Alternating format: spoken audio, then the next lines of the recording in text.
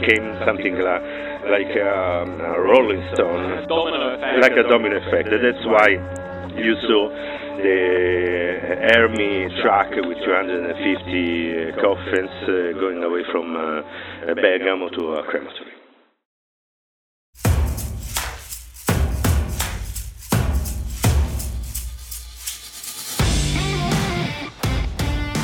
Welcome to Media Minded, the podcast that helps you tell facts from fiction, produced by Shout Out UK, the UK's leading political and media literacy education platform, in association with ACT, the Association for Citizenship Teaching. This podcast is made possible thanks to the kind support and sponsorship of the US Embassy in London and the Global Engagement Centre at the US State Department. I am your host, Matteo Bergamini, and I'm here today with Marzio Fatucchi from the beautiful town of Florence in Italy. He's a journalist for Corriere Fiorentino and has been one for some time. Marzio, thank you so much for joining me. Tell me a bit about yourself. Marzio Fatucchi, local reporter. I'm really proud of it because I think that journalism is also and especially based on local reporting. I've made this job for 26 something more a year. I started in a radio, then I went to a TV station, then I worked for several newspaper and magazine. I'm focused on politics, economics. I love data and big data and statistics, but I also cover stuff. I covered stuff like the sinking of Costa Concordia. I'm a reporter. Amazing. Thank you. So first of all, obviously being in Italy, Italy has been one of the countries hit hardest by the pandemic. How has that affected your work as a reporter? Badly. It is a very huge challenge. Badly for several reasons. The first of all, we not at the beginning, but at the middle of the pandemic situation, our companies asked to mostly all of us to work from home. Very few journalists now are working from offices. This happened also because even journalists were affected by coronavirus. In our office in Veneto, this is one of the Italian region that was more hit by coronavirus. 5 journalists got coronavirus, and 2 of them were very sick. Fortunately, they are all safe now. But at that moment, companies decide to you all work from home. This creates 2 kind of problems. The first of all, that you started to make smart working not with a smart way, because you had the good devices, you had good instruments, so you were not prepared to make full days of video call conference to even sometimes to cover the story, because some press conference is made only by video call. Not all the journalists have at their home a very good Wi-Fi, broadband Wi-Fi to support all the needs that you have in this work. The other problem is that the fact that journalism is a collective fact, a collective work. It's not all about story. Sometimes I have a story, I report to my editor-in-chief, and in that moment, I work in a newspaper, you have to, add contents, add elements to help to understand the story, also to describe it better. Interviews, you collect data, you have to find the best pictures. Sometimes you have to go in a peculiar place in which you've never been before to understand much better what happened and so on. And this kind of relation that usually go through the whole day in an office, it's much harder through a video conference. And the other problem, very big problem, you're not allowed in this period to go wherever you want. We can work with law allows you to, as a journalist, to go to cover story. There is the Freedom of Information Act in our Constitution. It's Article 21. So I can be wherever something that I consider important to tell the people. I am allowed to go there. Okay, but obviously you cannot there in hospices in which are the places in which the coronavirus spread most in our not only in our country, by the way. There is some limits to the Freedom of Information Act that allows you to get to the documents and during this period and stuff like that. And you cannot go there to verify with your eyes. That sometimes is the first step to really find a news. Which is obviously going to make your job in verifying information, and obviously the verification process is super important to making sure that what you're reporting is as factually accurate as obviously humanely possible. And especially in a time like this, I think media has a very special and very particular role to play. I think it always has. But what would you say is the role of media and responsible journalism at a time like this? I try to describe this, I try to answer you describing what happened in Italy. Just after the beginning of this crisis, let's call it official, but not the official, I mean, traditional, main, most important, call it the way, mainstream media companies, it's actually media journalists, not media companies, media journalists, understood that it was so important to give right information in easy, the simpler as it possible way, but sometimes it's not. So they started to invite in TV programs, radio programs, or interviewing experts, trying to find the right way to approach. Believe me, it was not easy, because even science is not so sure about what coronavirus is, because it just started. And science needs time to verify things, much more time than journalists have and people can bear. Okay. By the way, just an example. One of the main scientists is invited in television is called Burioni, Professor Burioni. At the beginning of the pandemic, said there was no problem. This virus will never come to Italy. Just after a week, he say, "Sorry, I'm wrong. This coronavirus is a very huge and global problem. Let's close everything." And nobody believed him at the beginning of this story. Then the government decided to stop the railways, to stop public transport, to close schools, to close a lot of factories, offices, and so on, because there was a problem in North Italy. Because the other fact that when you talk about Italy, you're not talking about a not different situation. It's completely different from north to south. And thanks to the limits to travels and to the opening of school and factories that were made at the beginning of the pandemic situation in Italy. The main problem was in north of Italy, especially Lombardia and Veneto, and especially in this very not lucky city of Codogno, in which there was the so-called patient number 1, because we don't know the patient number 0, the first one that came in Italy. Now we understand that this is patient 1, the second, okay, or the first that we know, okay, and the first that we know, unfortunately, it was a very healthy and wealthy manager. That got some disease. He thought it was a normal flu, and kept on running on marathon, making soccer matches with friends, eating with a lot of people for 2 weeks. After 2 weeks, a nurse in the hospital of Codogno realized that that was not a normal flu, and asked to make all the steps to verify what was going on. We discovered patient 1, but he had 14 days to spread the virus, and unfortunately some of the people that got decided through patient 1 went to an hospice of elderly people, and that was in Valsenario, and that was the very big problem, because one of that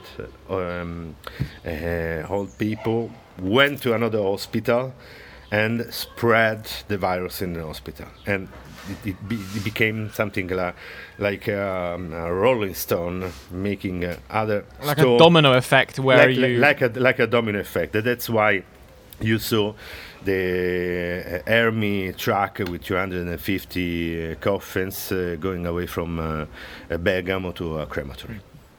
Yeah, I mean it's incredible how quickly, and obviously, especially 14 days may not sound like a long time, but on a normal day, imagine how many human interactions you have, from traveling to work, going to play sport after work, all the meetings you have during work. I mean, depending on your job role, like you meet and engage with a lot of people, so it's understandable how easy this thing can spread, and why obviously listening to government advice and making sure that what journalists report on is obviously the most factually correct information, to give people the right information to make the right decisions.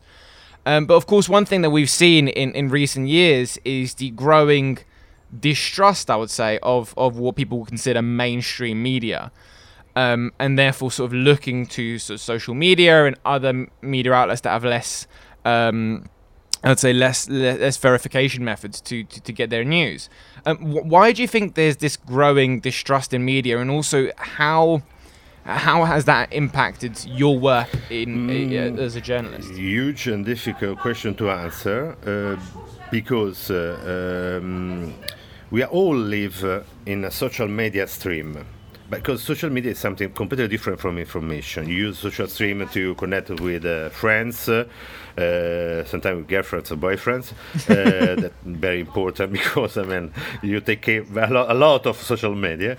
You keep contact, and the problem, on the other hand, of social media, you live in a tunnel. Algorithms that by which are based social media try to give you what you like, because it's a better way to give you advertisements. Social media starts and were created to sell advertisements, to sell, trying to sell you stuff, trying to sell you services, video, and so on. Okay, never forget this. You're not in a social media. Social media are free. Why are free? Because you are giving time. That's what we're giving. You're the product, essentially. Okay, you're the product. First step. Second step.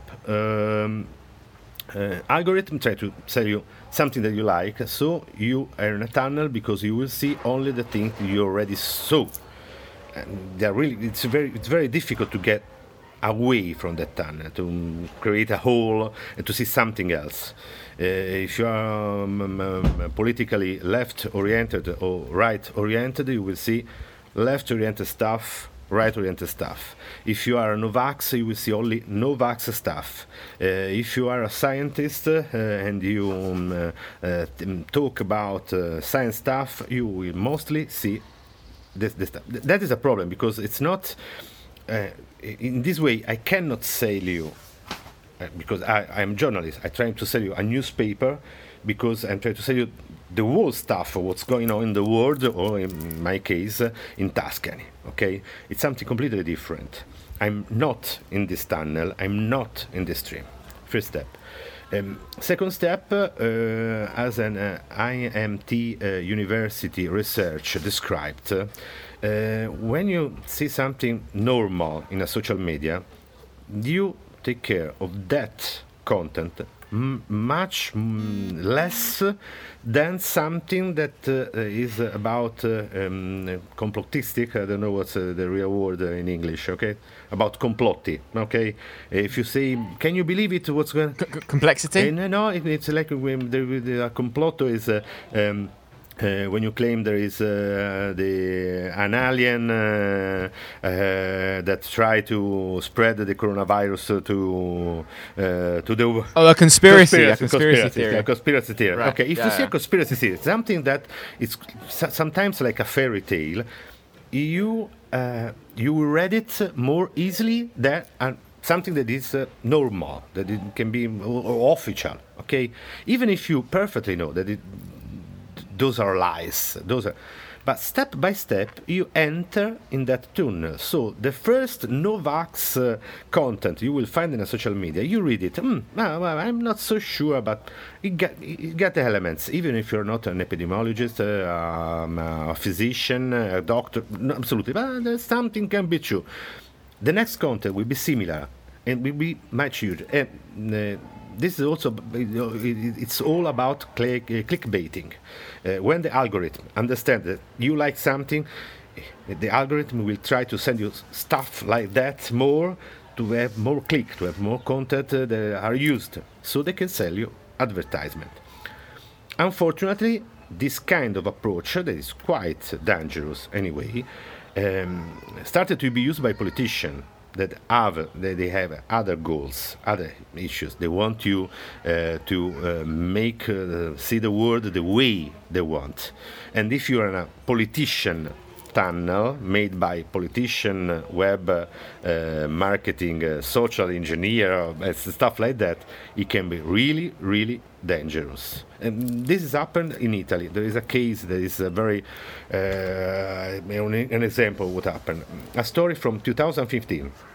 A very good story made by a scientific program of our national broadcasting company, RAI. TGR Leonardo is called, as Leonardo da Vinci. It was a story about a research in 2015 in one lab, the place in which, as we know, the virus spread to all the world. At that time, some scientists were trying to create a new virus, combining two different viruses, two coronavirus. The aim of this research was to try to understand how the virus change and how we can face it and stop it. But the story was about the ethical problem. Are we going too far?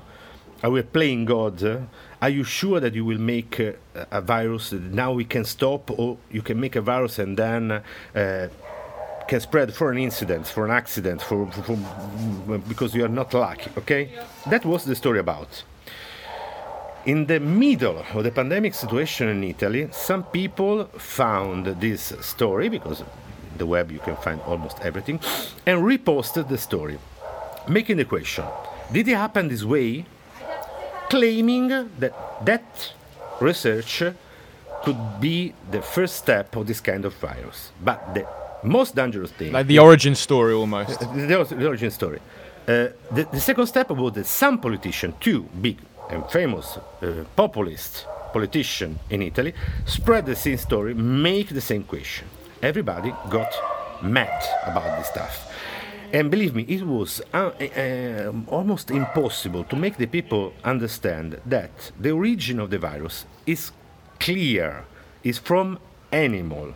There is a nature research that is confirmed by all the research before and after the pandemic that describe perfectly that according to the number of elements of the RNA of the coronavirus, it is impossible. There is no evidence that can be created in a laboratory. When you say in a paper, when you read in a paper, there is no evidence, it means there is no clue, there is no possibility. As far as we know, obviously, because it's science, goes from step to step and adds elements of truth to the truth that they found before. Okay, but believe me, it was impossible to make the people understand that that was not connected. TGR Leonardo, the day after this huge problem was created, especially by those two politicians, made a beautiful and wonderful story in his open line, the first story in this program, repeating. We were not talking about the kind of virus. The kind of virus is different. There is no clue and no evidence. All the research, believe me, even the second day was very difficult to make the people understand that the clue that was made from 2015 and 2015 was not true. Okay, it was almost impossible. Even now, I find sometimes some people, especially in social media, still claiming about this connection. There is no connection. The virus is from animal. We know perfectly that it comes from a bat virus. We are not sure of two elements that are very important. If this virus went through another animal. We call it pangolino. It's kind of like a kind of armadillo, a very well-known and famous dish in Asiatic cuisine, or directly to a human. And the exact place, because the first cases were in Wuhan, near the famous wildlife market and so on, but now we have elements that could be, the first step was a little bit earlier. So even the fresh market can be the real first place in which the cases were found. I mean, yeah, no, it's one thing that I find really confusing, and then I wonder if it's because of the fact, obviously, as you say, science finds out a truth and then adds a truth on top of that truth and then starts to build almost like a puzzle. You start to put things together, but coronavirus, this specific strain is new. Scientists and doctors are playing catch up to understand it, to be able to treat it, to deal with it, and misinformation kind of lives in that space just before all that truth and all those facts come out. But even when the facts do come out, so when you said that TV network, for example, did a beautiful piece, a beautiful story around showcase and debunking the fact that link up was not a link up. It's completely untrue, completely falsified. It does not. There's no connection. People still believe it, and I'm kind of curious as to wonder why. Like, why do people? Is it because they want to believe? They want there to be some sort of hidden story, or like, is there a reason behind that? As I told you before, I think the MIT of Lucca research about conspiracy and the way people like it, it's absolutely true. Maybe because we love fairy tales. We love fairy tales, we love fantasy. I love sci-fi. I mean, that's not a problem. Oh, sci-fi is. Let's not go on to that, because I think we'll be here for hours. Okay. The main difference for these people is that they follow social media. So what's going on social media, they see, they read it, they watch it. Okay. And it's based on an algorithm. It's sometimes it's not even connected to our time. You find things that came from the past, from last week, from 2 months, even from 5 years, as it happened for TGL Leonardo. If you read every day a newspaper, you follow a line, and that's very important, especially for readers. If you follow a newspaper every day, you can even verify what newspaper wrote the last day or the last week, because you remember. First of all, you read a newspaper, you take time. It's not a social media in which you just scroll, okay, you see the title. You read a newspaper. If I write a story about the coronavirus and 1 week later I say something completely different, you can say, what's going on, man? You're making mistakes. Try to explain it. And I have to explain. If I say the last week the coronavirus came from bat, and the week later I say they came from armadillos, so pangolini, call it the way you want, I have to explain it. And you can follow me. And you see all the steps. And in this kind of situation in which every day you have something different from science research, it is very, very important. Think about the cures you are trying to find for this disease. We talk about hydroxychloroquine, we talk about heparina, several kinds of medicines. Okay. It changed every day because they are testing them. So I mean that something that was good, or they thought it could be useful 1 week ago, maybe in 1 month we won't be useful, because there is another situation, another medicine, because researcher understood if it was useful or not, or in which condition can be useful or not, and so on. You don't live when you read a newspaper, you don't live in a tunnel. If you are only in social media, you live in a tunnel. And I wonder if almost the digital version of that is by making sure that you read several different sources, not just scrolling through your Insta feed or your Twitter feed or whatever else and finding the stories that just appear there, but making sure that you engage in and read several different news sites.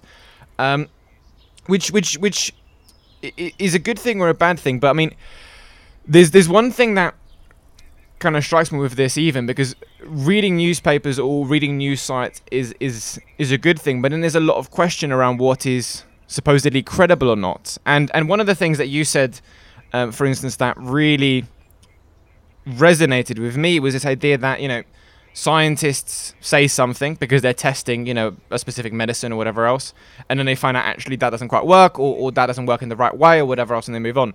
Or journalists, for example, cover something and then they put a correction on an article because the story is developed or changed, or there's a new fact that's come to light. And I often feel like the way we as a general public consume news now, that's almost seen as a negative when a journalist or an academic changes their tone or U-turns on a previous suggestion. It's almost seen as a, oh, well, they're doing a U-turn, therefore they don't know what they're talking about. No, they do know what they're talking about. Facts change and evolve and develop, and new information comes to light, and they then correct and expand on their work. But I wonder, is it an issue also of how we consume information and how we treat people that do make those corrections, that are open, that might actually need to change if we want to go forward from this sort of post-truth society? First fact: journalists make a pact with the reader. I will try to give you all the elements to describe what's going on in the world you live in. We will make it with our instruments. We will try to verify as best as we can. We will try to make no mistakes, even if sometimes we made the mistakes. We have a deontology, so we have to a precise approach to the people we speak with. We try to find experts that explain us the things that we don't know, and we try to find experts that are not in interest conflict on the story we are writing. So a third point view, let's call it this way. An expert that has, you know, if you're talking about, I don't know, a story about a bridge, the expert can't be a mechanic or not a mechanic, or an engineer that worked on that bridge construction, because there'd be a massive conflict of interest. Absolutely. If I make an interview with an engineer that was working on that bridge, I will make other kind of question. I will go there asking, why didn't you realize that it was falling? Why didn't you make the several tests that some other experts told me they were necessary, and stuff like that. That's the different point of view. I search one expert to make the people understand, obviously not in a technical way, what could have happened in that case, and to the people that are responsible or they are involved in that fact, I will make different question. Why did you do and stuff like that? First fact, I mean, that's what journalists are. We made a pact. I made a pact with my readers. When you write, when you read a story, a real good journalistic story, an investigative story, you will find the journalist trying to make you understand as easily as it can be possible, but with more elements that it can be possible, what was the story about, what happened, and why. The 5 W: who, where, what, who, where, what, when, was, yes, yeah, and why. And the last, it's not sometimes why, but it's how, because we are not judges, we are journalists, we are watchdog.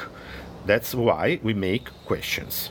Okay, when you see a journalist that doesn't make question, it's not a good journalist. Okay, that's the point. And the other is pluralism. The other element is pluralism.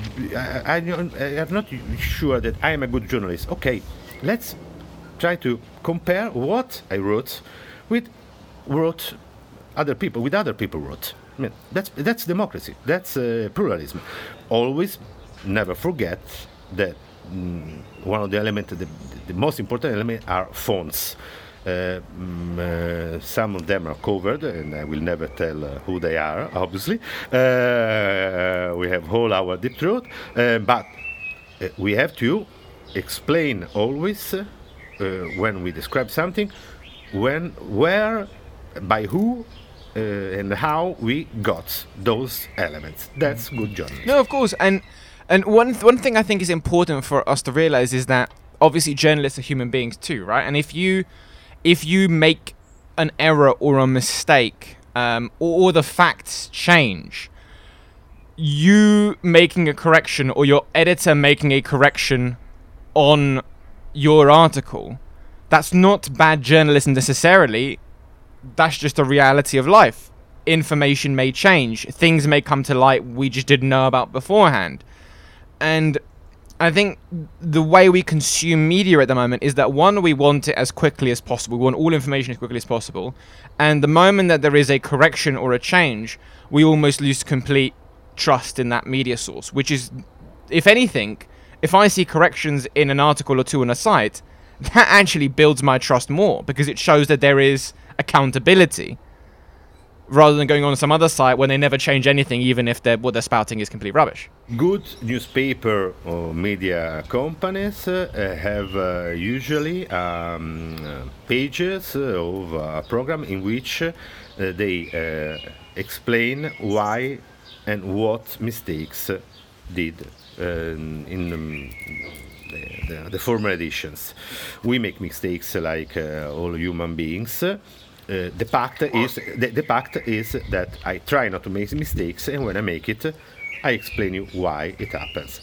Believe me, sometimes it's not. They are not mistakes. Sometimes they are mistakes made by official phones. Because if you say, if you NHS tell me that there are 2,000 dead in a county, I must believe them. I cannot say they are. These are fake news. But for instance, it happened in Bergamo. After 1 month of the pandemic situation, the Echo of Bergamo, that is the local newspaper, realized that there was something that was not so right. It couldn't be so few dead people. So they made a statistical research. They asked for data, for the ethnographic data of the last 5 years.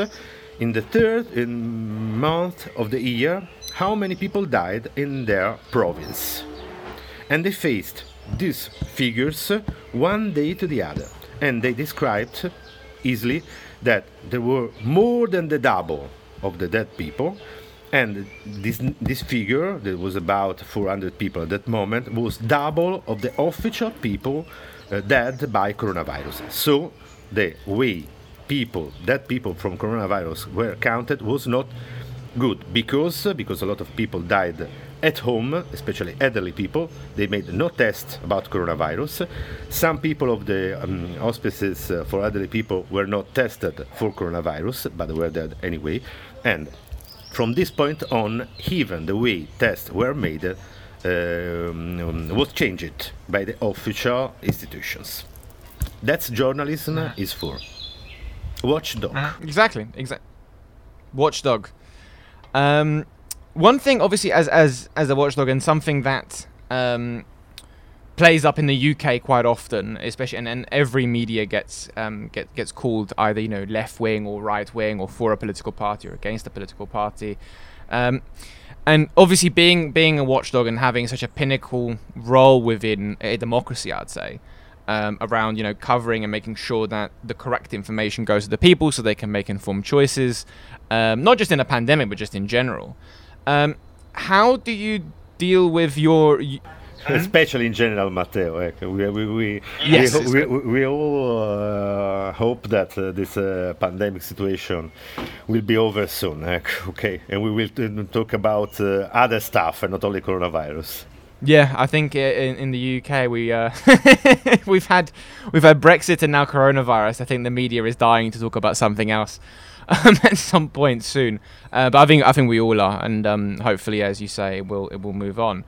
But just even in general, one of the things that we always come across whenever speaking to journalists in the UK is that you get called left wing or right wing, and it's like, oh, they're being biased towards this angle and being biased towards that angle. And the BBC, for example, get called, oh, you're left wing, you're biased towards that, and then the people on the left wing will say, oh, you're being right wing, etc. And obviously, I think for the BBC, that's probably a sign that they're doing something right if they're getting criticised from both angles for being the other political angle. But bias is a really interesting, curious thing, because all human beings have biases, you know. Like if I were to ask you what to have for dinner tonight, for example, you tell me something that you're interested in, or if I asked you what music you think I should listen to, you'll tell me something based off of your own interests, and that's a bias. It's a harmless bias, but it's a bias. Biases become harmful when they start to going into things like race, religion, etc. And we all have them. It's very, very hard to recognize where and when we have them, but we all have them. So as journalists, I think it's even more important to recognize that and make sure that those biases don't impact the way you write a story. And I'm just kind of curious, how do you go about dealing with any biases you have when you're covering a story? Like, how do you make sure that your own internal emotions or feelings towards the story don't impact how you tell it? It's all about methods. If you follow a social science methodology course, they will start from telling you from which point of view are you watching the society, and they all these courses try to make you understand that you must not have a peculiar point of view.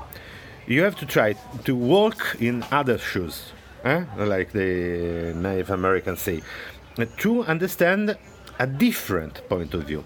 And this is all about methods. I mean, if I cover a story, I don't decide what the title is. Also, because there is another journalist that make the title. And it's the same journalist that make fact-checking on what I'm writing. Because never forget that in a good newspaper or a media company, a reporter proposes a story, he covers a story, he or she will write a story, and another journalist will fact-check that story, and will make it. Maybe sometimes even a third journalist will make the title. Okay. So, I mean, there is a very step-by-step work. Correzione di errore. Correction of errors. Okay? First of all. So, it's method.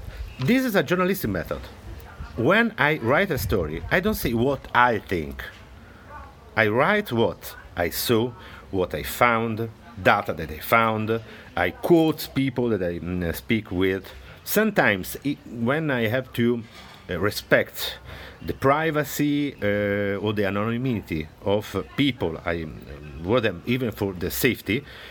I am the one that element, but I explain that I'm telling that because I verified it. Obviously, there is another problem. There is a labor market problem. You can do that stuff if you can cover a story for the time you need, with the devices you need, with the instruments you need, with the money that costs all this stuff. If you are a freelancer and you have a cover story, and the story will be paid, as it happened in Italy, €5, sometimes much less. €5 a story? €5 a story, I'm not kidding. Sometimes it's €5. Wow. It means there is a generation of poor journalists in Italy. Obviously, you cannot make investigative journalists if are paid €5 a story. And this is a problem also not only in Italy. In the last 10 years in the United States, the number of journalists decreased to more than 5,000 to 32,000. Now there are charities. They are supporting the cost of the wage of the journalists, especially for local reporters, because there is a part of the United States that's called news desert. There is no more local newspaper, TV station, radio station, and so on. So nobody tells what's going on in your province, in your county, sometimes even not in your nation. And where does all the news come from? All the news come from social media.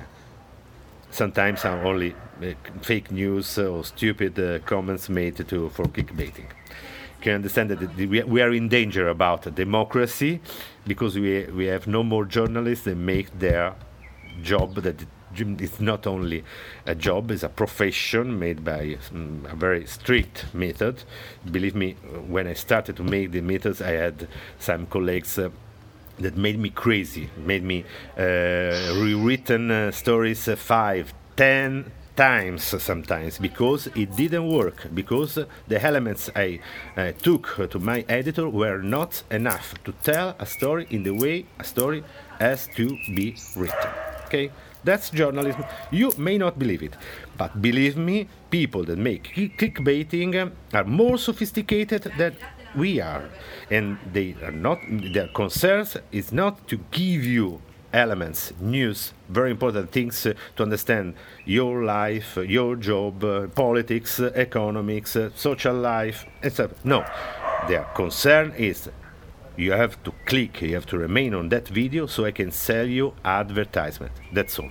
Which is, it's true. Like there's a science to clickbaiting and trying to get as many people as possible on it, and it works. And like you say, with places like the States, where there are areas where it's just an empty sort of media lacking desert. You know, misinformation can sometimes fill that void, and I think we're getting that very much in countries across Europe. And it's a problem because, I mean, you're right. There's a massive issue with the financing of how journalism works, because the old revenue advertising model doesn't really work with the invention of social media. And how do you?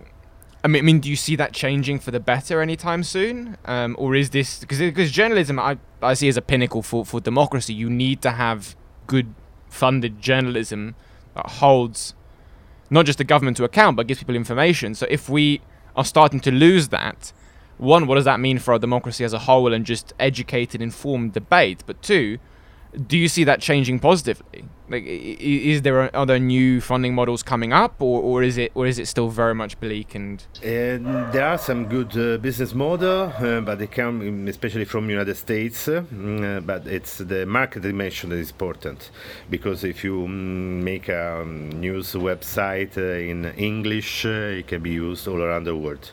And it's very harder. It's much harder than for companies in other countries, in France, Germany, even in Italy, for the dimension of the market. There is no good business model in Europe. You are not more Europe, sorry. Yeah, we're sailing away apparently. In Europe, they made a new copyright regulation that should allow nations, governments, national governments to make laws that oblige, that in a compelling way ask the OTA, Google, Facebook, Twitter, and so on, to pay for the contents they use, for the news contents they use, to increase their market, their advertisement sales. I mean, if you sell an advertisement because it's connected with the news from my newspaper, you have to pay my newspaper. The problem is always the algorithm, because if they will have to pay much more, they will just don't use news from traditional newspaper or website and TV companies. Which could potentially exacerbate the problem even more, possibly, because if at least there is some information on social media, whereas if they remove it altogether, all you're going to get is clickbait and misinformation. So the only way is to make all people understand, believe me, without news you have no democracy. Without news you are much more poor, you're poorer, and your life will be much worse. So please buy newspapers. I think it's a question of value, though, isn't it? Because especially with the current up and coming generation. I mean, I think of my generation and below. The internet's almost spoiled us in a way to some extent, where you pay for things that you consider valuable, but because most newspapers or most news sites are free, with certain exceptions, you put the value of it on what you're paying for, and if you're not paying for it as a value, you don't see it as valuable. So the moment paywalls start going up, you just go to other sites that have it for free. And I'm kind of like, that for me is an issue, because we don't value information in the same level as we'll value a new pair of shoes, for example, or a membership to the gym. Like, we value that because it, improves our body, or makes us feel good because it makes us look good, and we value all these things. But when it comes to information, good information, we don't really seem to value it. And I wonder if that's an issue of mindset, where we've started eating healthier, we've started going to the gym more, we've started dressing better or whatever, but our mind is still something that we don't really pay huge attention to, especially with the stuff that we fill it from the internet or social media. And I'm wondering, is there an issue there of value, and how much journalism is actually valued or not valued? Everything in our life has a value. And you decide which kind of value has. But sometimes you don't decide. When you buy a mobile, if you want the best or the better or the more beautiful mobile, you have to pay much more, even if the cost, the physical cost of that stuff, it's sometimes 100 of the real cost. Okay, cost $10 sometimes a mobile. Okay, but let's forget about this. Let's try to find a way of telling it.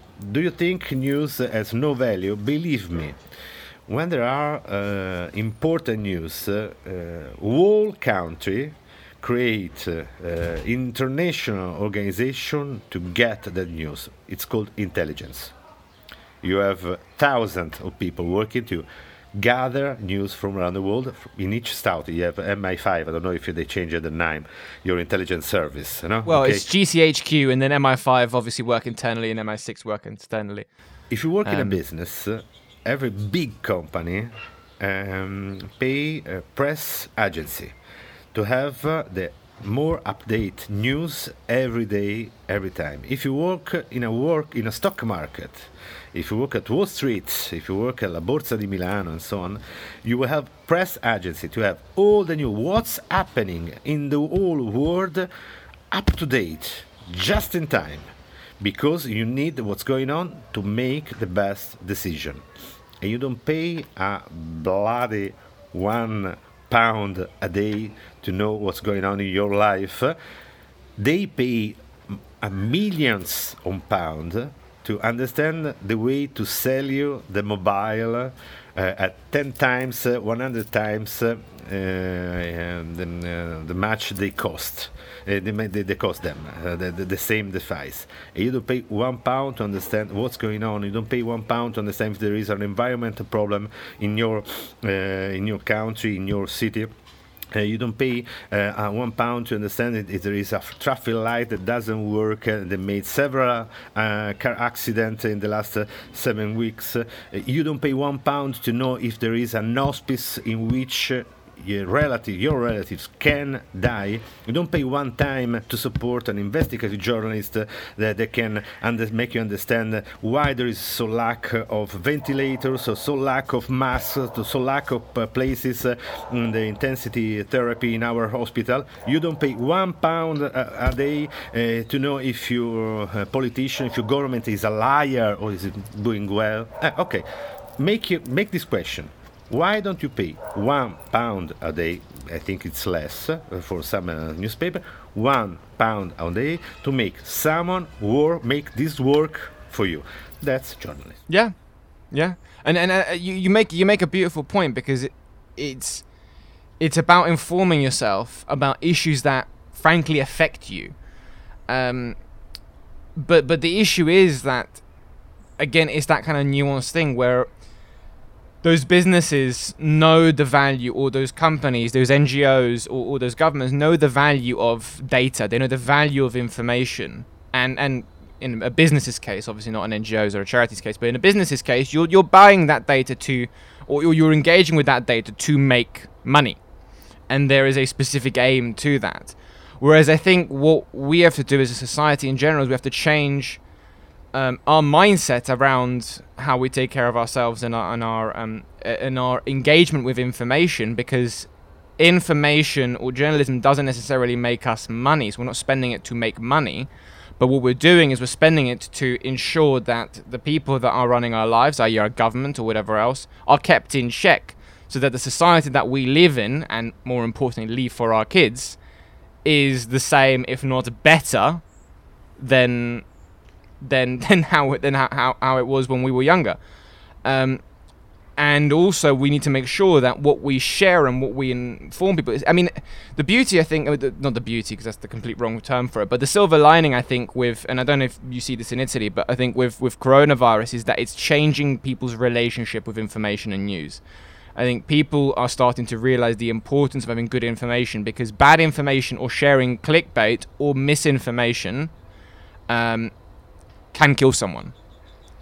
And I think there is no other way of saying that. It's a Malthus approach. If you have information, you will survive better in this situation. It's cynical, but it's perfectly true.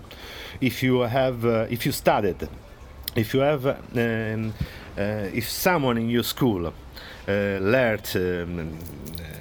taught you to wash your hands in the proper way, you are safer that if someone didn't teach you. And this happened for several things, for the little things like washing hands, but for the important things like voting.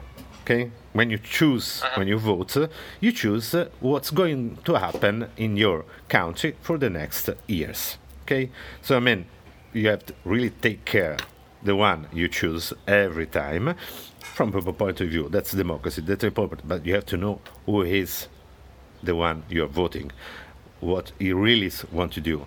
If there is contradiction in what he claims and what he did, in the real programs, in the relationships, the economic relationships he made. And the example about coronavirus is perfect, but in this moment, people that will have the right and proper and deep informations, and deep news, not deep fake news, will survive better.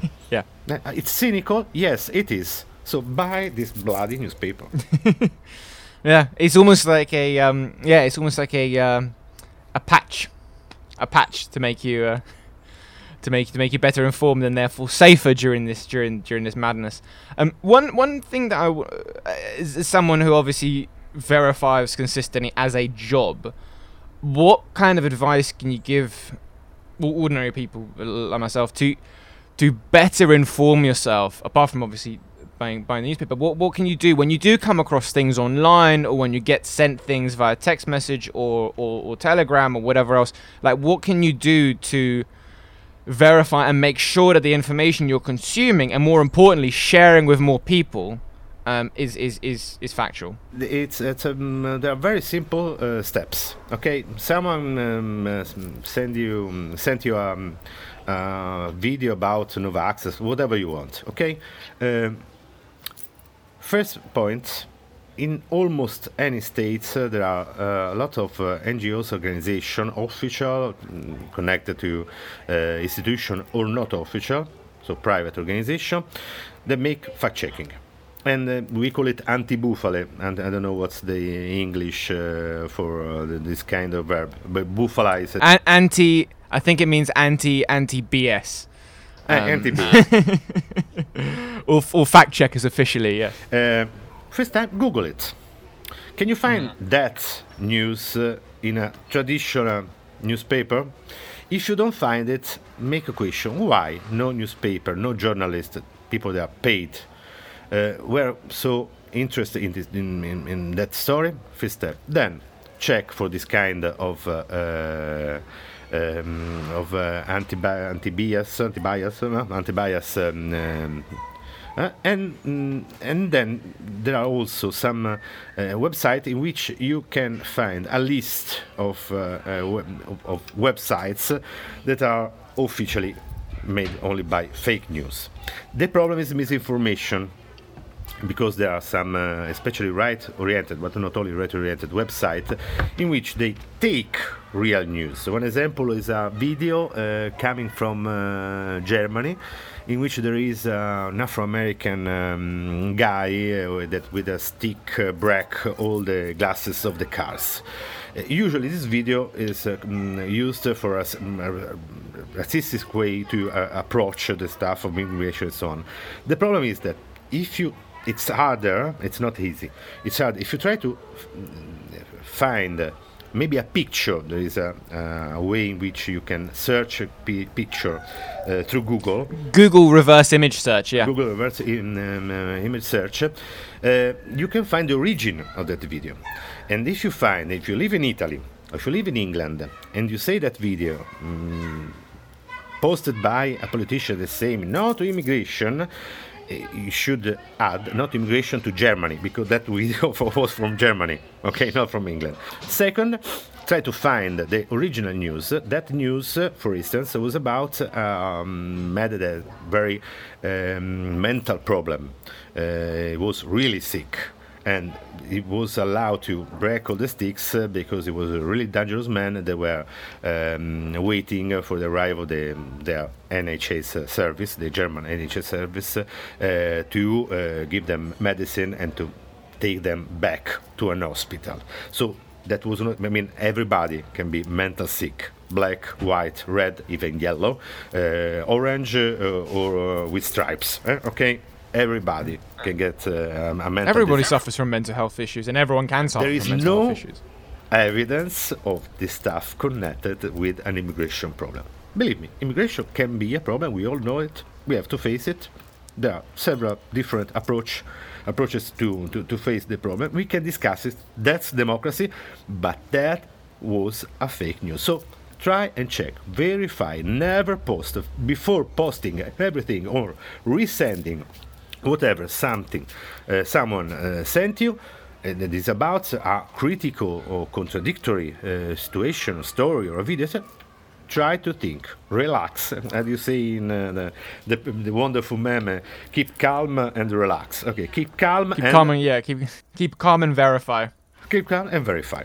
That's maybe if you know a journalist, call him. I got friends that call me. I got my high school friends that sometimes when they don't believe a story or they are interested about a story, you're a journalist, and I feel so proud of it. You're a journalist. It is true. And I explain. There is, for instance, it may happen. A friend of mine that now works in Germany, it was calling me. She called me and asked me, but why Italy doesn't want the loans from the European Union for coronavirus? It's called MES. It's a MES system. It's a very huge political issue here in Italy, because the condition in which they give you money can be very dangerous. Think about Greece, what happened in Greece, okay? A very bad political exchange about this stuff. I explained them what we're talking about, because German newspaper didn't describe that fact very well. It may happen, as it happened for, especially for foreign policy issues in our newspaper. Thank you so much, Maurizio. But just final one before you go. Can you let us know where people can find you, read some of your stuff, connect with you on social media? Unfortunately, it's almost in Italian, but try to learn Italian. It's a good thing, because when the lockdown will be over, we will come back to Italy, of course, especially to Florence. My name is Marzio Fatucchi, MarzioFatucchi, and you find me on Facebook, on Instagram. I'm not on Twitter anymore. Sometimes I write something, and my newspaper, CorriereFiorentino.it. Thank you so much, Maurizio, and thank you for listening to Media Minded, the podcast that helps you tell facts from fiction, produced by Shoutout UK, recorded and edited by Sabina Mackenzie Brown. This podcast is made possible thanks to the kind support and sponsorship of the US Embassy in London and the Global Engagement Centre at the US State Department.